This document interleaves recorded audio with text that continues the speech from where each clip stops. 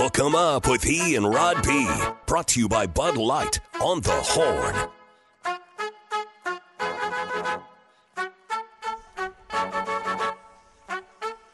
I woke up to the morning sky first.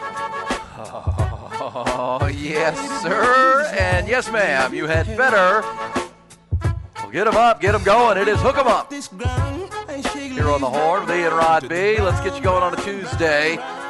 Congratulations to the Texas Rangers. They are into the World Series. A couple of humbled Astro fans with you this morning. And, of course, a sure pretty brash and excited producer of our program as the Rangers going to their first World Series since 2011. They did it in dominant fashion in Game 7 last night at Minute Maid Park. We'll certainly hear all the conversations surrounding that. Texas Longhorns have quarterback issues as they head into a back-to-back home game stretch that will now kind of define their season.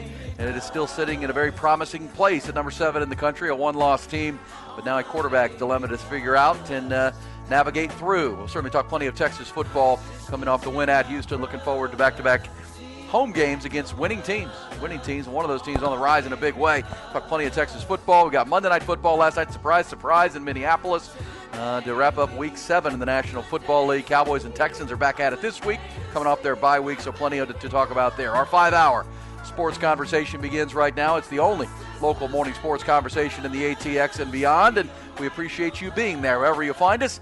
Make it as easy as possible on 101.9 FM, AM 1260, of course, traditionally. Also digitally, you can jump on board. Just download that Horn app to your smartphone and listen wherever you are in the world, and certainly right here in the ATX and throughout the Lone Star State. Also can hear us on our website at hornfm.com. For this week, at least, you will not be able to watch our show on Twitch and or on our YouTube channel because we are not in our normal fourth-floor Horn penthouse studio. We are in our home headquarters for this week while some renovations and demolition, what do they say, pardon our construction as we do some work there.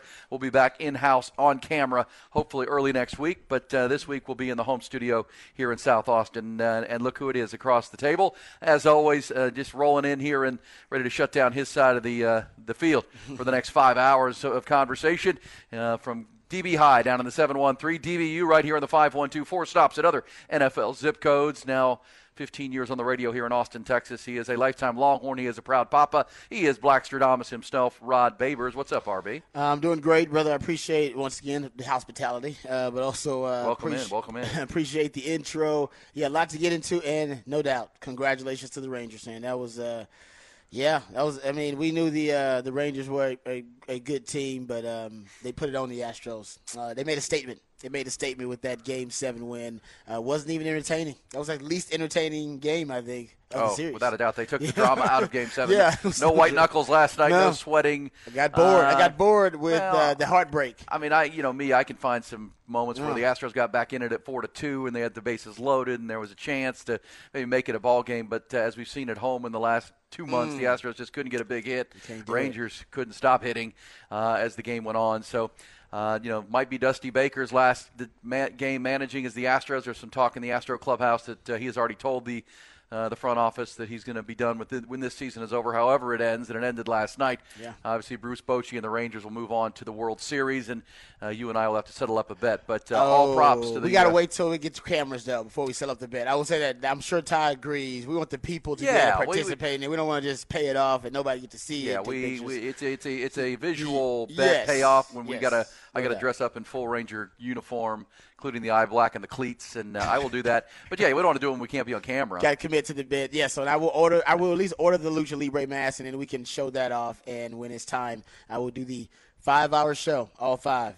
In the Lucha Libre I will mask. Too. I'll be head to toe. Commit to the bid. Ranger gear. Props to the Rangers. No doubt about it. Ty will not have to shave his beard. No, he will not. I was hoping to see a bare-faced tie, and apparently it doesn't exist on record. A bare-faced tie. Might never happen now. It might never happen. And can you imagine if it'd be like James Harden? Would you even recognize James Harden walking down the street if he shaved his beard? Oh, man, I'm sure there's some pictures out there. But, yeah, I mean, exactly. He wouldn't even be himself, and I think Ty he could go anywhere he wanted at that point. No one would ever know. Maybe that's his next trick. Also, since we're giving props to the Rangers, let's give props to those who serve. We salute those who serve because our society built on the selflessness of service. So we appreciate each and every one of you who serve in any capacity, God, country, and community. We want to show our appreciation for you guys each and every morning.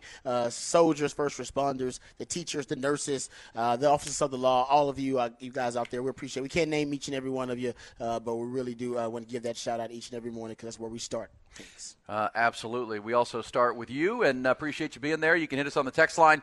If you're a Ranger fan and want to give us some business, that's fine too. 512-447-3776. Astro fans can weigh in as well. We'll be your couch cushion today, your counseling couch. Yeah. Ranger fans just excited to run this team because they've been something special. Let's get you caught up with the news of the morning. Recap how it went last night. Also the surprise on Monday Night Football and the latest on the Longhorns. Let's get to the top stories. Top Gun Rentals and Lawn Equipment bring them to you. We start with the baseball. Yeah, only after 2 years after losing 102 games, the Texas Rangers are headed to the World Series. They clinched their first trip to the Fall Classics since 2011 with a 11-4 demolition of the defending champion Astros in Game 7 last night at Minute Maid Park. Series MVP Adolis Garcia, a series for the ages. He and Corey Seager combined last night for 7 hits, 6 RBIs to help the Rangers steamroll their in-state rivals into the franchise's third all-time World Series and another trip to the World Series for their first-year manager, Bruce Bochy.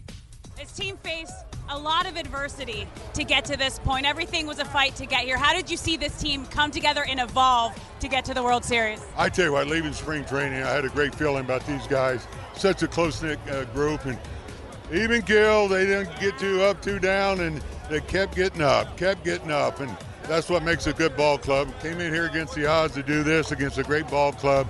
It's unbelievable. After going down and losing 3 at home, what was the conversation in the clubhouse to come back here and steal 2 in Houston? Well, we knew what we had to do, and we've done it. We knew we could do it again, 1-2 here. So there's a good feeling with this ball club. They, like I said, they don't get down. They came out, and what a job they did. Do you have a message for the fans back at home? Well, they're part of this, and we thank them, man, because you can see the sport just growing and growing, and so we're all going to celebrate. We're going to celebrate together. We got work to do, but this is an unbelievable moment. On to the World Series. Texas will host either the Philadelphia Phillies or Arizona Diamondbacks in Game 1 of the World Series on Friday night. That series will be home field advantage Rangers. The opponent will be decided with a decisive Game 7 tonight in Philadelphia after the Diamondbacks took Game 6 yesterday, 5-1 in Philly. To Texas football, where quarterback Quinn Ewers is considered week to week, according to Texas head coach Steve Sarkisian. Redshirt freshman suffered a right shoulder injury during the second half of this past Saturday's win over Houston. Coach Sark also confirmed yesterday the status, confirmed that status, I should say, at his weekly Monday news conference. He added that Malik Murphy will be the team's starting quarterback in his absence. Arch Manning, the true freshman, will be getting plenty of reps in practice as well. We'll go through the week, and Arch and Malik will both get a ton of reps. If the game was being played today, Malik would start the game. And again, Arch will be ready to go. And like I said before, I've had a ton of confidence in Arch. I think it was a couple weeks ago. I mean, he had a fantastic practice. And so I'm really encouraged by that. I think Coach Milwie's done a great job with both those guys. And so we're fortunate. Not every school is as fortunate as we are to have the quarterback room that we have and the connectivity that room has. Murphy has played in 4 games this season, going 4 of 8 for 47 yards. Manning, number 1 overall recruit in the recruiting class last season, is yet to take a snap. That may change here coming forward. 7th-ranked Torrance prepared to host BYU in the first of back-to-back home games at DKR. Coach Sark also yesterday said that sophomore defensive end Ethan Burke and starting safety Jalen Catalon also considered week to week with knee injuries. Surprise, surprise. Monday Night Football to wrap up Week 7 in the NFL. The homestanding Vikings built an early lead and held on to upset the San Francisco 49ers 22-17. Kirk Cousins connected with rookie Jordan Addison on a pair of first-half touchdowns. Defensive back Cameron Bynum, meanwhile, intercepted San Francisco's Brock Purdy twice in the fourth quarter to preserve the win. Vikings now 3-4. Niners fall to 5-2. Horn Headlines brought to you by Top Gun Rentals and Lawn Equipment. Halloween here is scarier than an OU cheerleader without makeup. But nothing scarier than missing out on employee pricing on all our zero-turn mowers this month. Top Gun. TopGun.net will shoot you straight. Yeah, Bruce Bochy, man, clutch in winner-take-all scenario games. He's the man. He is the man, 6-0. Most winner-take-all wins as a manager. He was just one of the difference makers for the Rangers. But, yeah, Bruce Bochy, 13th managerial win in a postseason game when facing elimination, 2 more than any other manager in history. Meanwhile, Dusty Baker falls to 2-6 in winner-take-all games, and he's winless in Game 7s. And there was some curiosity involved, and I would question when the game was still in doubt, Rod. I know it obviously got off to a terrible start for Houston, the 4-run first inning, and Christian Javier didn't get out of it. He'd been so good for Houston in the postseason. But, Corey Seager, who had been kind of battling his swing a little bit, a lot of pop-ups, a lot of getting under the balls, boy, you could tell he got locked in. Hit a home run last night in Game 6, if memory serves, and you could tell he was ready to go, and he crushed that pitch into the upper deck.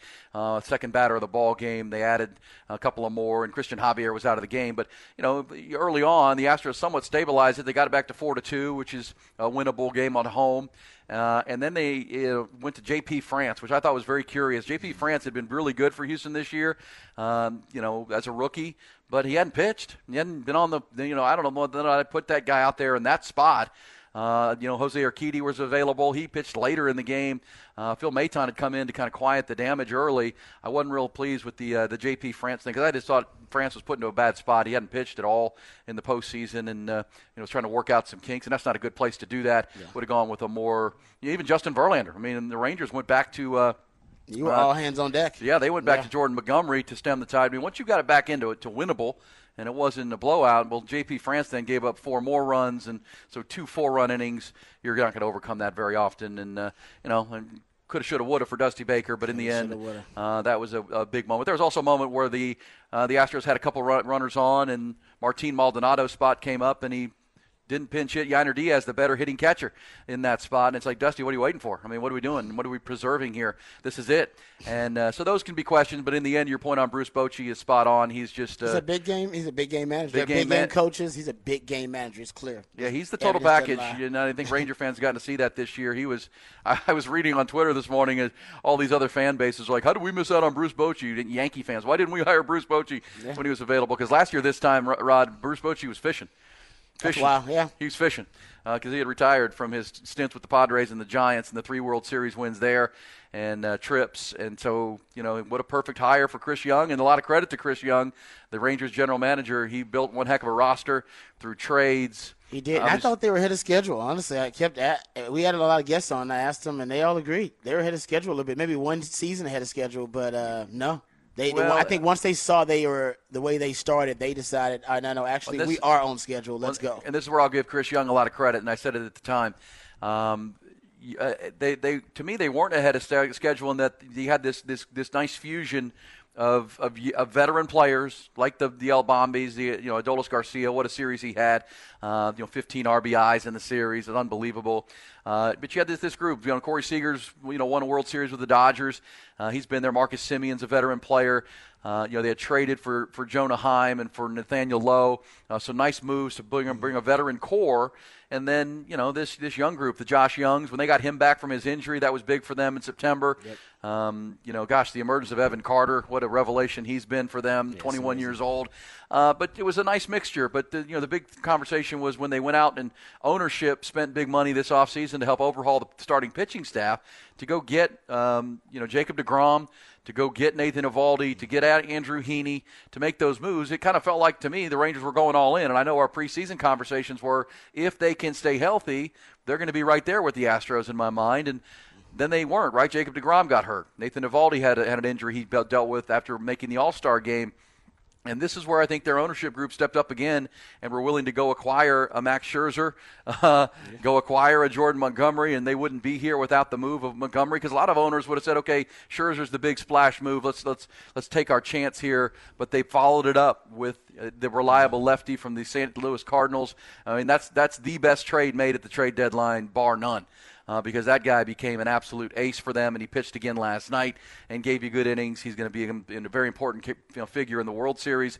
So maybe a little ahead of the time, but at the same time, very talented, very, very talented up and down the lineup, and that's what you saw with this team. It was like when the Astros had a schedule. Well, I know one Sports Illustrated guy predicted it, but everybody else, pretty much thought, oh, no, they, give them a couple of years, and then they'll be on the scene. And this Rangers team, I mean, there's no doubt. I mean, they're here to stay. Yeah, it's substantive, right? This is not some. Well, remember, they have the number one farm system in baseball too, and they traded a couple of those pieces to acquire the trade deadline deals. But man, they are stacked. And they had the most All-Stars this year, right? They did. They did. Well, that was going to be the question: the pitching and the Jordan Montgomery acquisition. Nathan Eovaldi getting healthy. Gosh, even Max Scherzer coming back. He didn't give you a ton here in the postseason, but just his presence, I think, brings so much to that team. Agreed.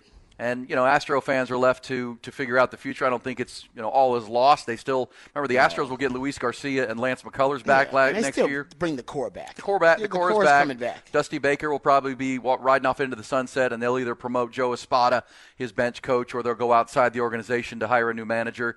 And Dusty, got his World Series and had another look at it this year, and they didn't get it done in the big spots. Obviously, the big question in Houston will be the collapse at Minute Maid Park, and just what led, if anything you could ever figure out, led to a 7-22 run or down the stretch at home, including 4 straight losses in the ALCS at home. They couldn't win a game on their home field. They don't deserve to go to the World Series. That's why you can't feel that bad as an Astros fan, because I mean, that stat about how bad they've been, what you said, last 22 home games, whatever it's been. No, the last 30 now. Last 30 now. Up to 30 home games. The sample size is huge now. Like, it is a big sample size.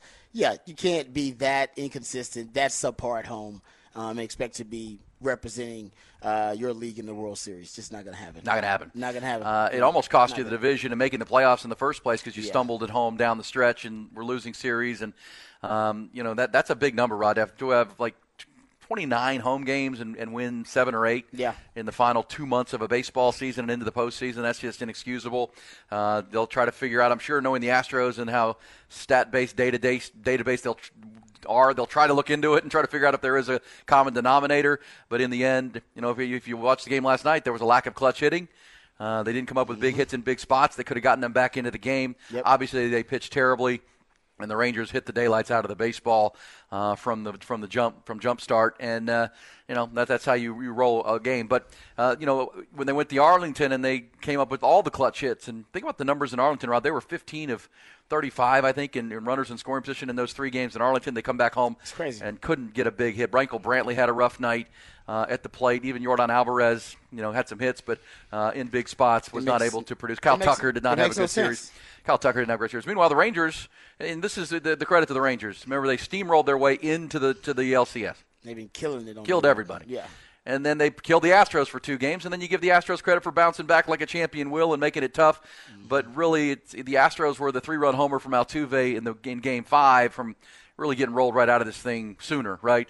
And that's where you give the Rangers a ton of credit. They took the Astros' best punch, weathered that, and got back to doing what they do. And remember, this has been an historically productive offense all year long. I mean, they set records for 10-run games and double-digit run games and crooked innings, and this is a elite offense when they get cranking. And the Astros bore the full brunt of that over the last 2 nights on their home field because the Rangers scored 20 runs in Game 6 and 7 combined.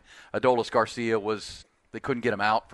Actually, not only could they not get him out, they couldn't keep him hitting home runs. Couldn't keep him in the ballpark.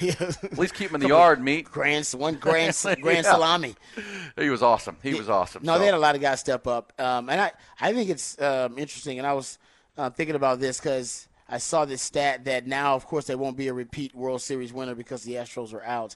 The last World Series repeat champion in baseball was the Yankees in like the 98 to 2000, somewhere around there. That's the longest streak in sports. The 98 to 2000 Yankees was the last World Series champion to repeat. The current stretch without a repeat World Series champion is the longest repeat champion drought in the history of Major League Baseball, NBA, NFL, or NHL. Does that seem weird? Well, it's there's more parity in baseball than there's been. I think that's fair. No, I think the Astros fans would tell you they probably should have gone back-to-back here at one point during this run. The Washington National Series stands out as one that was there for them, and obviously this one was an opportunity, but the Rangers just took it back and handled business. But yeah, I mean that's a stat I didn't know, but it's tough to go back-to-back in baseball. A lot of teams out there, and there's more parity in the sport than we think now. Like in the NFL, Rod, there's a lot of parity top to bottom.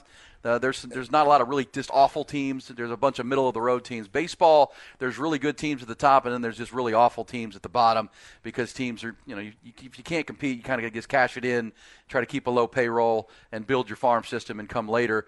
NFL, you got to compete kind of week to week. You can't just collapse. And if you do it for a short amount of time in the National Football League. But there's parity in the baseball world in the top 10 or 15 teams, without a doubt. It's interesting. No, I saw that set and I was like, oh, that's kind of surprising. But they said the Astros, they had a chance. They could have been one of those teams. And honestly, the Rangers, they're embarking on a bit of a run, too. It's going to be tough. So is this now if the Rangers are, I don't know, they're going to compete in the World Series, which they are, if they say win the World Series. I'm going to root for the Rangers, by the way. I know it's probably a blasphemy as an Astros fan, but I know I'm going to do it because I'm rooting for the state of Texas. Oh. I root for the state, man. I root for the state. I'll root for them. That's cool. I mean, it's good for what we do anyway. I need the Rangers to win. It's good. I need content. Yeah, we carry them on the radio station. Yeah, I need content. This is for me. This is for me. It's all about you, Ty. I know, but I'm all about the content, man. I've been holding the torch here at the station for the Rangers all year. Oh no, I'm not going to be a fan. But I would say I'll root for them in this situation rather than root for whoever's going to else be represented in the World Series. But my point is this: I want to throw this out there. Since the Rangers are representing IRC in the World Series, is this the toughest division now, considering the way the division ended? The toughest season division in baseball.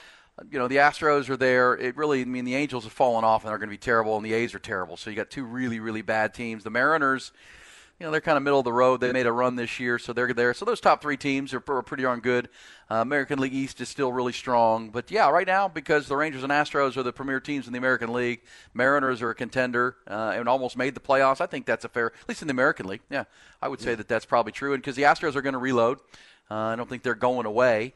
But the Rangers are in a spot right now. But the Rangers question, the Rangers still got to play the World Series. But the Astros can start making off-season plans and what they're going to do. Rangers got to go win a series, but they are going to have some pitching staff issues next year. Nathan Eovaldi, remember, he was a one-year deal, so that guy's going to cash in this offseason. The Rangers, I'm sure, would love to bring him back, but they owe Jacob deGrom a ton of money. And Eovaldi was a 2-year deal. Was he 2? Yep. That's good. I'll just clarify, because I heard that up in Dallas when I was up there for Texas OU on talk radio that Eovaldi has a chance to cash in this offseason is where I'd heard that. So I'll check into it. But Rangers in a good spot to go win a World Series. Phillies, I think, would be a real challenge if they have to play the Phillies. Diamondbacks, man, if they up and upset this apple cart tonight, I don't think it would be bad for baseball. But you'd have two kind of off the radar teams in the World Series. Diamondbacks will have earned it, though, in this Game 7 tonight. The reason I say the Phillies would be a great challenge is that's a tough home ballpark to play in. They have a veteran pitching staff. They were in the World Series a year ago, so they bring that experience. And Bryce Harper is Bryce Harper. I mean, he can carry a team. Kyle Schwarber, historically great in the postseason.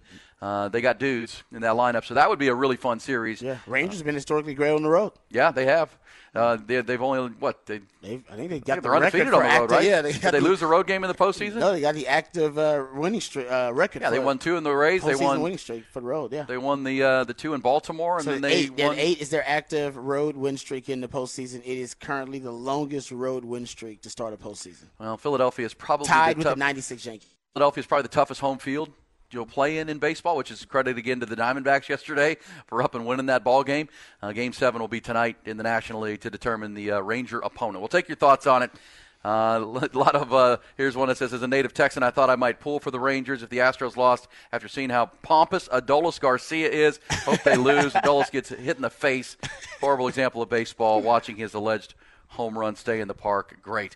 Then he stole that base and hit 2 more home runs after that. Yes, he did. I get it. I think I'm cool with him watching that one. Well, look, it's good to have hatred and rivals and people you don't root for, because the Astros, it's Jose Altuve. For the Rangers and for the Astro fans, it's now Adolis Garcia. Man. And they'll play a bunch next year, Rod. Can you imagine what happens to that rivalry if the Rangers win a World Series? Oh, it'd be awesome. It gets ratcheted to a whole nother level. It would be great for my favorite sport is baseball. I know football is, the most important, and we talk about it the most, and I love football. But growing up, and my first love was baseball, so it would be great for baseball. This is great for baseball in the state of Texas to have two really dominant teams, and back-to-back World Series from this state. It's a good thing. How many great rivalries in sports end up with both of them winning championships within 5-year window? Yankee Red Sox was. What I mean? That's recent. Rare, right? Yeah. It happens though, but it's really rare that's the case. Yeah, I guess. It's.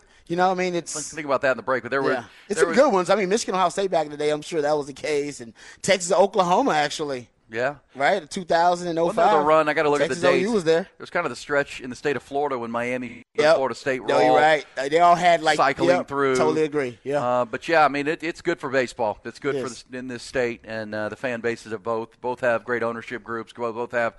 Remember the undertold story? Remember Jim Crane almost bought the Rangers. Do you remember when the Rangers were put up for auction? Wow. They were put up for auction. Oh gosh. I'd have to go look. Mark Cuban was in on the bidding, the Mavericks owner. Jim Crane was in on the bidding. What could have been. Yeah, Jim Crane wanted to buy him, and it was the Nolan Ryan group, the Nolan Ryan-led group that bought the Rangers at the time. And that thing went up to auction. Unbelievable. Ranger fans who remember that close, I'll look it up during the break. But, yeah, and Jim Crane was in on that. And he almost bought the Rangers. When he didn't get the Rangers, he turned and bought the Astros from Drayton McClain. Wow. And obviously has turned them into Never heard that. Great. Oh, man, that was crazy times. I was doing radio. There was an auction for a baseball team. That would have been that's one of those great what could have been in sports. Yeah. Well, now we have a great rivalry. All right, there you go. Props to the Rangers. They're off to the World Series. We'll talk about it all morning and take your thoughts, Astros side of it and Rangers side of it. We'll certainly give Ty his due. His Rangers are going to the World Series starting Friday. And Congrats, not just Ty. going, they will have the home field advantage because Globe Life Field will be the site. The guys 1 and 2. They don't want it. They're so great on the road. I know. But that'll start Friday night. All right, we'll come back. We'll also get to the Longhorns. There's a lot to talk about there, a lot to unpack with the Longhorns win at Houston. Still a lot of work to be done on that football team, but in a good place. Now there's injuries to deal with. Quarterbacks, Rod will take us behind the burnt orange curtain. What we learned from Sark yesterday at his Monday availability. We'll let you hear from the head coach of the Texas team. Also get some What the Facts before the end of our first hour of our 5-hour morning conversation here on Hook 'em Up.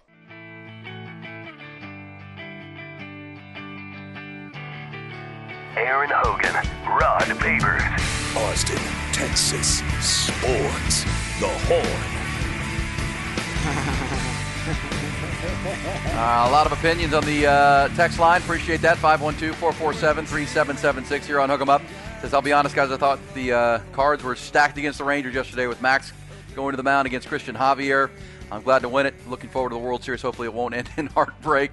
It looked like on paper the Astros had the pitching advantage, but the Rangers made quick work of Christian Javier, who had been almost unhittable in World Series and postseason games. Big spots for the Astros. He was all too hittable last night for the Rangers, who really attacked that high fastball of his. Did a great job of making the adjustments from Game 1, having seen him. And that's how special that Ranger offense is. If they see a pitcher, they typically make adjustments to it the second time around. And started with Corey Seager in the first inning.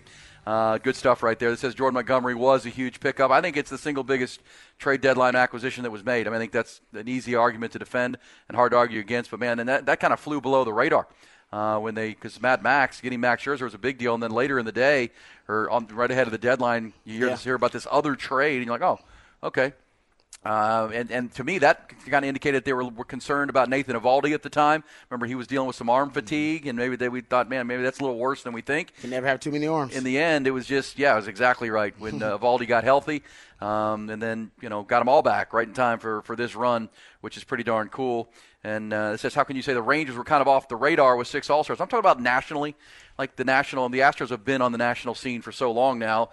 They played the Phillies in the World Series a year ago. I just said if the Diamondbacks play the Rangers, it'll be 2 organizations. Rangers haven't been in the World Series since 2011.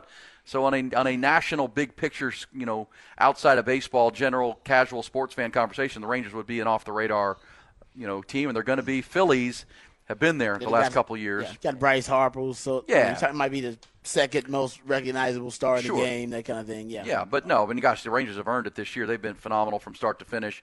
They had a lull in there, August into September, but they're streaky. They're streaky as heck, and they streaked their way right on to the World Series. But that was a hard-fought game series though against the Astros, because they weren't just streaky. I'm not going to say that they weren't just streaky. They started out hot, but then Astros fought back, and then Rangers in Game 7 pretty much just proved that they were a better team in this series, just plain and simple. Absolutely. Yeah. All right, Rod, let's switch some gears. This one says, 49ers my ass. We'll talk some NFL. The Niners took it on the chin last night. Yeah. Lost to the Minnesota Vikings. And I got a question. I want to get into that a little bit because I got a question for you. Well, I got a question for the fans. And let me give, before we get into the burnt orange curtain, give Kirk Cousins some props. He takes a lot of heat. His primetime quarterback performances. He was really good last night. Kirk Cousins was outstanding against a very good 49ers defense. And he, without his best receiver, Justin Jefferson, Jordan Addison stepped up, KJ Osborne. They had a bunch of guys stepping up there, and they get the win there. Got the big lead early, or the lead, and then held on with a couple of big defensive plays. So we'll talk more NFL, wrap up Week 7, and start looking forward here into Wednesday. But time to look back. Longhorns dealing with a big stretch, crucial stretch of games coming. 2 home games against teams that are, both winning teams, Rod, and seemingly on the rise with BYU and K-State. But you're going to do it with backup quarterbacks. Let's go behind the burnt orange curtain. Let's do it. And they were all asking themselves the same question. What is behind that curtain?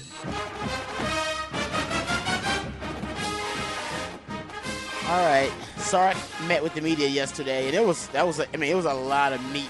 It was. That was a lot of information in this media availability. So we'll try to get to as much of the sound as we can. But Steve Sarkisian spoke to the media. Great questions, too, by the media. Talked about a number of different issues. We'll get to the sound about the injuries. We'll get to the sound talking about BYU, the upcoming opponent. Also addressing some of the issues from the Houston game.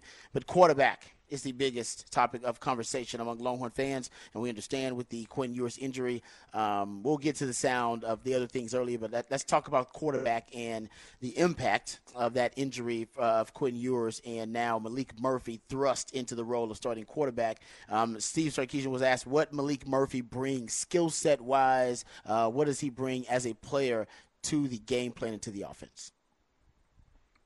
Well, definitely Malik's a natural passer. When he throws the ball, he throws a very beautiful ball.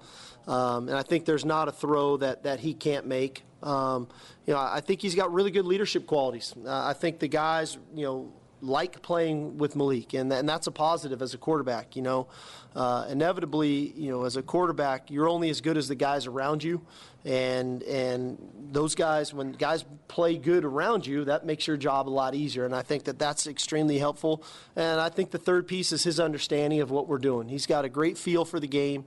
He's got a good feel for passing the ball. He can make all the throws, but I think he understands what we do and why we do, and that's another added bonus. And I like that cut from Sark. Actually, I like a lot of what Sark said about Malik, but he does have some traits he brings to the table. Sark has said over and over again that Malik has the strongest arm in that quarterback room. And I wonder, because one of the easier skill sets, so one of the easier traits to translate from a lower level to a higher level with a quarterback is actually the deep ball. Some quarterbacks just have kind of a natural touch with the deep ball. As we know, that was not Quinn's strength. Quinn's strength actually is more of his accuracy in the intermediate game, in the short game, his touch, and off-platform throws. With Sark's offense, though, we know Sark jonesing for that deep ball a lot of times, and he has toned it down because it's not a strength of Quinn, so now they use it more strategically. But Sark, we know he wants to launch bombs all day long. I do wonder with Malik if you'll see him go back to, instead of Quinn throwing them bombs, Malik throwing some of them bombs, because what you're going to get is a lot of loaded boxes to stop Jonathan Brooks in the run game and force that young quarterback to beat you, which will give you favorable matchups on the outside, will give you single high safety looks. And the one thing that Malik maybe do is just outthrow the defense. Yeah, you wonder. It's a couple of times. Well, and, again, Sark confirmed, and we've got the Dana Holgerson sound from him talking about their retooling of their defense ahead of the Houston game. We can play that later on the show. But, they keep – that's what I wonder. How will BYU, how will K-State, how will these teams attack Texas? Will they just trust that, Malik Murphy's a really good backup, and they'll kind of keep trying to keep everything in front of them, like so many of these teams have with the 3 safety and the deep, take away the big plays? Or will, as you say, test a young quarterback, get up, try to take Jonathan Brooks and now the now healthy C.J. Baxter away and see what the young quarterback can do? Whatever his intangibles are, and his tangibles and intangibles, Rod, he's young. You can't coach experience. The only way exactly. You can't just make somebody experienced in playing big-time college football. You have to experience it, and that's you wonder how BYU, how K-State, and other teams are going to challenge Malik Murphy until Quinn can get back on the field. Yeah, here's Sark, and not only Malik now, because Malik is your starter. We still got to get a backup ready, contingency plans. That means Arch Manning is also thrust into a different role here. Sark was asked about getting Malik and Arch ready. Here's Steve Sarkisian. Yeah, no, we'll go through the week, and Arch and Malik will both get a ton of reps. If the game was being played today, Malik would start the game, and again, Arch will be ready to go. And like I said before, I've had a ton of confidence in Arch. I think it was a couple of weeks ago. I mean, he had a fantastic practice, and so I'm really encouraged by that. I think Coach Milwie's done a great job with both those guys, and so we're fortunate. Not every school is as fortunate as we are to have the quarterback room that we have and the connectivity that room has. I think a lot can be said for Quinn and his leadership in that room. I think a lot can be said for Charles Wright and his experience and knowledge base of our scheme and the dialogue that those guys have in that room. I think they're always trying to lift each other up and help one another. So hopefully we can reap the benefits of that this week.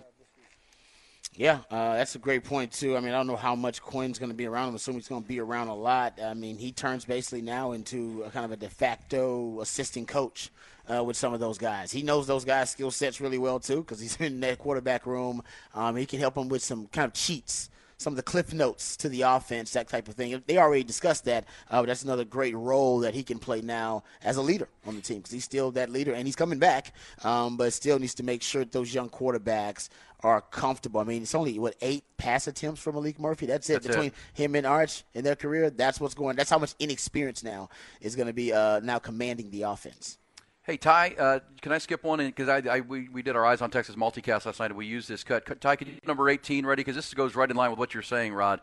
Cut 18 from Sark yesterday. Because Sark was asked, how do you keep your quarterbacks fresh, right? When Quinn Ewers is healthy, how do you always have to have your next guy prepared. Here's Sark talking about the ongoing conversation 7 days a week into games with the backups to keep them involved. Here's Sark talking about how you have a quarterback who hasn't played much, who could be ready to play when he jumps into the ball game. No, that's a weekly dialogue. So with us, when we put together a game plan, there's constant dialogue throughout the week with the quarterbacks and how we're reading it and how we want to do it. And then we try to devise the reps in practice so that guys are getting reps of specific plays and things. And then on Friday night, every Friday night before every game, myself, Coach Mill, we sit with all the quarterbacks and we walk through the call sheet and we'll ask them their favorite plays in this situation, that situation. And so we kind of have a running log of the plays that they mark that they like, right? And so, 7 weeks into the season, I've got 7 straight weeks of information from Malik of the plays that he feels comfortable with. And so now as we start to devise a plan, I don't always necessarily have to wait till Friday to ask him what he wants, because the majority of the things that are in this plan, I already know he feels really comfortable with. That's a great cut, yeah. Yeah. And I just give props to Sark trying to make the offense as quarterback friendly as possible. Well, he's quarterback, right? He understands. He's been a backup quarterback at times, and I think that's an assist, having a quarterback as a head coach who could say, look, we've got to keep these guys involved, right? Totally agree. They got to stay invested. Yeah. Yeah. And so I asked him, that's a great that's a really great idea by Sark, though. I didn't know that. That's going to make this transition a whole lot easier, too. Speaking of the transition, Sark was asked about the challenges for the new quarterbacks. Here's Steve Sarkisian. Well, I think he's obviously there's a level of disappointment. Nobody likes to get injured. And I give him a lot of credit because he tried to play. That last drive, he was not healthy. He tried to play through it. Clearly, he was limited, and to his credit, he knew, I don't think I can do it. And then when our trainers and our medical staff tell me the same thing, like he tried, he knew what he was going to be able to give to the team wasn't going to be good enough. But I do think I agree with you in that he does have a little bit of the blueprint, and he knows what it takes to keep himself mentally sharp, to be dialed into the game plan, to support the other guys and how they can lean into him and offering that support and being a great teammate for all of the guys. And so in the end, I know he's going to work tirelessly to try to get himself back. Like I said, these injuries, some guys are back sooner than others. You just don't know. And so we'll see how his body responds. I think it's helpful, especially this time around. He's in the best shape of his life. And naturally, when you're in good shape, we respond better. We don't stay sick as long. We don't stay hurt as long. And he's in great shape, so hopefully we can get him back, like I said, sooner rather than later. Sark was very cryptic about when Quinn was hurt. Everybody's trying to figure out when Quinn got hurt. He was asked what specific play it happened on. And here is Sark. That's your guy's job. If I'm here to tell a guy when he got hurt, then that wouldn't be fair, right? I don't think he made anything worse. I think football, you get banged up, and a lot of guys play through a lot of things. And I think that's one of the beauties of our sport is that you find out about yourself. You have to dig deep in how much can I overcome? What's my level of perseverance? And I think he made some throws in there that he felt like, okay, I can do this, and then made a throw that really challenged him and said, I'm not going to be equipped enough to play the game the way I want to play throughout the ball game. So, I don't think that he injured himself any more than he could have. But in the end, when he got hurt, if he stayed in the game, he wasn't hurt enough to come out. When he came out, that was when it was time to come out. Wow. That's a lot of mental gymnastics. I have no idea, but he didn't answer the question at all. And he did that intentionally. And I don't know why he's being cryptic. My thought would be he doesn't want to throw a player under the bus and saying if a player missed a block and this is the reason that he got hurt, or if Quinn made a bad decision by not sliding on the play and that's what got him hurt and he wants to leave because, trust me, scouts in the NFL combine, they're going to want to know. They'll ask him. And he wants to leave that to Quinn. Like, hey, Quinn, you can tell them whatever you want to tell them. I won't, I won't dictate what your story will be to them because that'll maybe a different story between you and your representatives. Well, on the same drive, he took the hard hit. A couple of plays earlier on the first and 10, he got sacked. And that's what some people think it's that. But the fact that Sark wants to be cryptic about it, I'm trying to figure what's the motive behind it other than protecting my players. And I don't know if there's HIPAA rules or whatever. Who knows? But there's a reason behind it because he's usually he's pretty honest and forthcoming. And that time he decided, no, I'm not going to give up that information. Yeah, and I think Quinn will be made available at some point. He can talk about it. But Nelson Caesar beat Jatavion Sanders on a blitz and then kind of rolled up on top of his shoulder. And that's where you see the right shoulder get kind of crunched into the ground on that sack previously on that drive.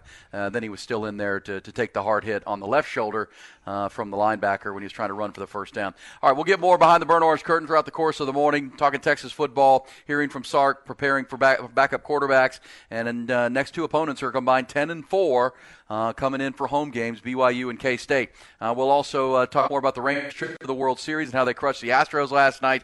More facts of the day coming your way as well. Monday Night Football goes to the home team. Vikings stepping up in a big spot in primetime, beating the Minnesota Vikings to wrap up Week 7. All things we're kicking around on a busy Tuesday on Hook 'em Up with Ian Rodby. Aaron Hogan, Rod Babers, Hook 'em Up, 1019 AM 1260, The Horn.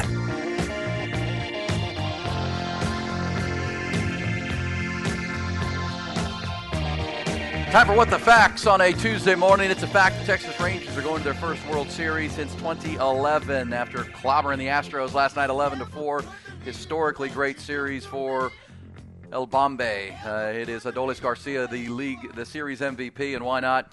All he did was drive in 15 runs over the course of the 7 games. Had a big game last night. He and Corey Seager were demolition duo last night for the Rangers, but he is your MVP. Garcia set the Major League record for most RBIs in a playoff series with 15, Rod. 15 in the series, and it's a great lineup top to bottom, but he is really the centerpiece along with Corey Seager when he gets cranking, and they were a big problem for the Astros. I think that is a fact. Yeah, a lot of those ugly facts out there. How about this one? The only Monday night game this season where both teams scored more than 17 points, Steelers-Browns. Ooh, really? Think about that. Yeah.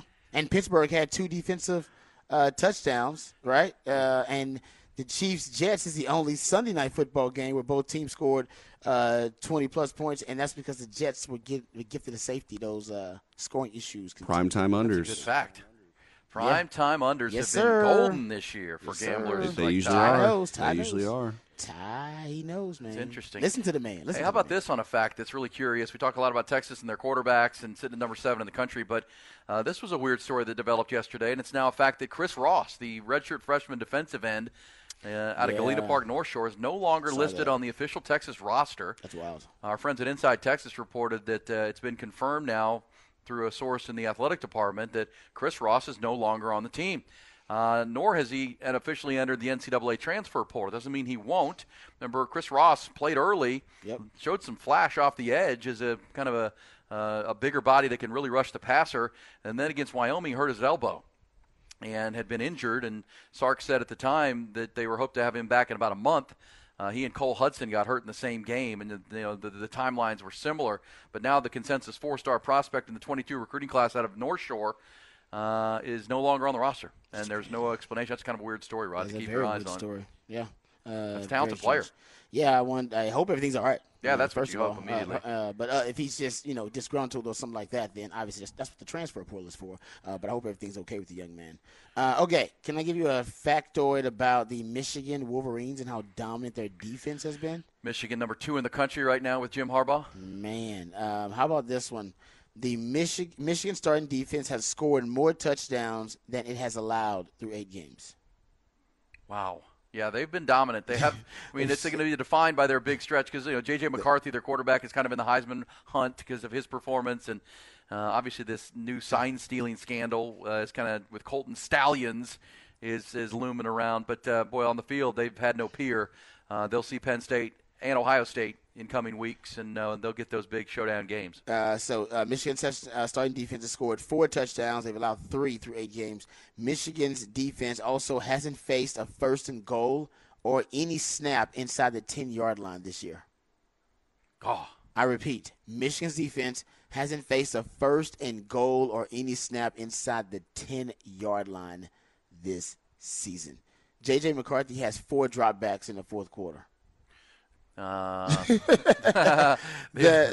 Because basically they blow teams out. So that's, I don't know. That Michigan right now is on a kind of a dominant run. They look like the best team. They will be especially tested. with the Georgia injury to Brock Bowers. That's their best player. I mean, you can't lose your best player offensively and not take a hit. They're the 1-2 teams right now in the country, but Michigan looks really good. I'll also say this in What the Facts, though. This according to Pete Thamel of ESPN. Michigan staffer Connor Stallions bought tickets for more than 30 games at 11 Big Ten schools over the past 3 years. Also, video evidence of sideline taping is expected to be sent to the NCAA this week, caught by stadium surveillance. How about this? Once they can always track you, Rod. Once they figured out he bought tickets through StubHub, then they could find where his seat was, and then they go to video surveillance. Oh, man. And track him back and show him videotaping the other sidelines, doing shady stuff, against the rules stuff. So keep an eye on that if you're a Michigan fan, too. Connor Stallions. Shady name. Sounds like an adult entertainment star. Very shady name. And that's over the last 3 years, too. That's not like a small sample size. Hey, don't worry. Jim Harbaugh's going to win a national title and get the hell out of Dodge. Do the whole Pete Carroll thing? He's about to pull it. Yes, he is. Yes, he is. Oh, Chi-Town might need another coach. Hey, coming back, we'll reset those headlines, including the Ranger performance last night here from Bruce Bochy, first-year manager, but certainly not first year to the World Series. We'll have that for you coming up. Also, more on that Monday Night Football game last night. And, of course, the Longhorns. It's a Tuesday conversation with you on Hook 'em Up with Ian Rodby.